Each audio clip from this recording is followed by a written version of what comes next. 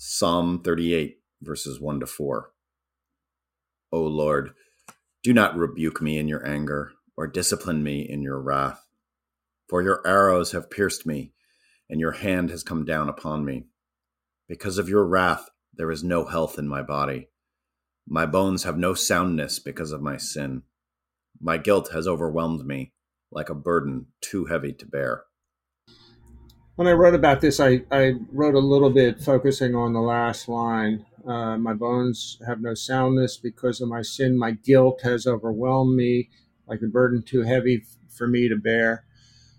I was going to one of these corporate health things one time where they give you sort of, you go there for the whole day and they run you through all their machines and they look at your eyesight and your heartbeat and all this other stuff. And then they have you have a conference with the doctor. And he seemed like a nice guy. He was from Darien. And, how can you be bad if you're from Darien? And I asked him a question because I think he had said he goes to church or something. And I said, is there any correlation between somebody's health and their accumulation of sin that they've done nothing about? And he was horrified by the question. He was horrified. He looked at me as if I was totally crazy, which might be true, but I don't think it was true. But I really did want to know what this doctor thought, because it was my impression that a lot of doctors deal with the cure of the body without dealing with the human heart, which if you do not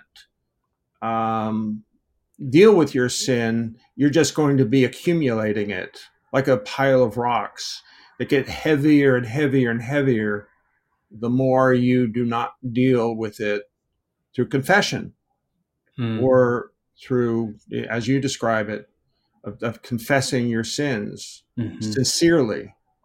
I just thought it was a very interesting reaction to my question. Yeah, I mean, there seems to be something quite practical and rational about it, really. I mean, my wife and I, at the end of the day, if we have time together on the couch watching a television show or something, we can work on each other's shoulders, giving a little massage or something, or the lower back, and we'll often express to one another, it was a stressful day, or I'm holding tension in my shoulder. So that's a pretty simple way of understanding it. We do hold these things in our bodies. Maybe the doctor was scared off by the word sin. That's not a very popular word today. But when I look at this Psalm 38, there's a line in here that just really makes me so grateful for the gospel. It makes me so grateful for what happened on the cross. This phrase, because of your wrath, David says, because of your wrath, there is no health in my body. Now, the beauty of the gospel is that Jesus received the righteous wrath of the Father. And that's why there was, quote, no health in his body. His body was killed by it. And because he received that wrath, I don't have to. So if I ever have an ache or a pain or a stressor in my body, it's not from the wrath of God. It might be from my own sinfulness or my own stress or anxiety, but the wrath of God was satisfied when it was laid upon Jesus on the cross on my behalf. And so I never need to say this line that David said, because of your wrath, there is no health in my body. Thank you, Jesus. Yeah, and I just to kind of conclude what you're saying and in support of it, and actually in support of what I said, here's what the Bible says: my bones have no soundness because of my sin.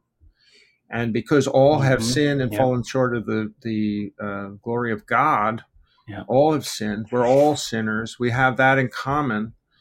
But as Christians, we have the ability to medicate it, and that's through the grace of the Lord, who will forgive our sins if we come before him and unload them on him.